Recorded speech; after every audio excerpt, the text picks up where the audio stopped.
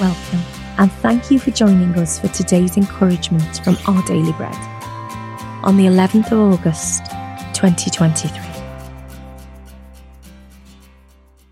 The Bible reading today is Romans chapter 5, verses 6 to 11.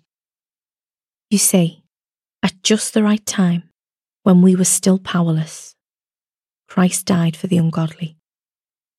Very rarely will anyone die for a righteous person, though for a good person, someone might possibly dare to die.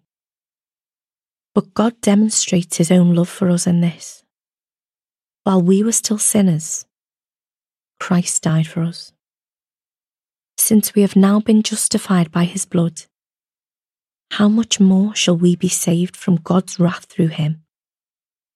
For if, while we were God's enemies, we were reconciled to him through the death of his Son, how much more, having been reconciled, shall we be saved through his life? Not only is this so, but we also boast in God through our Lord Jesus Christ, through whom we have now received reconciliation.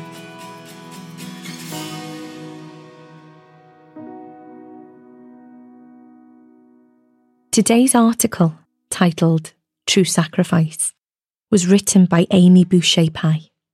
The famous cyclist Gino Bartali used his bicycle to free persecuted people. A committed Christian, he wanted to act against Mussolini's fascists and the German Nazis during the Second World War. He'd ride to a church known as San Damiano in Assisi, where he'd take his bike inside, remove the seat, and fill the tubes with false identity papers. Then he'd deliver these to the persecuted Jewish people living around Florence and in the Tuscan hills. Gino Bartali risked his life so that others might live.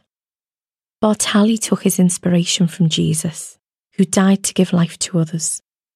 Writing to the church at Rome, the Apostle Paul spoke of Christ's sacrifice.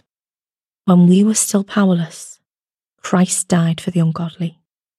What a gift that Jesus would die for those steeped in wrongdoing. Paul observed that very rarely would anyone die, even for a righteous person. Then how much rarer is the sacrifice of a perfect person for sinners?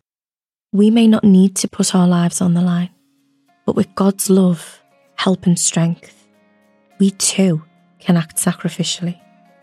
Whether stopping to help someone in need, giving financially, providing a safe space for a displaced person, or simply by listening, we can show Christ's love for others through our actions.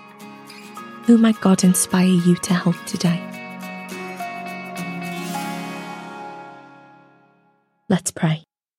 Sacrificial Jesus, thank you for paying the ultimate price on the cross, that I have the assurance of life with you forever. Help me to share your love. Amen. Thanks for listening today. My name's Rebecca, and today's encouragement was provided by Our Daily Bread Ministries.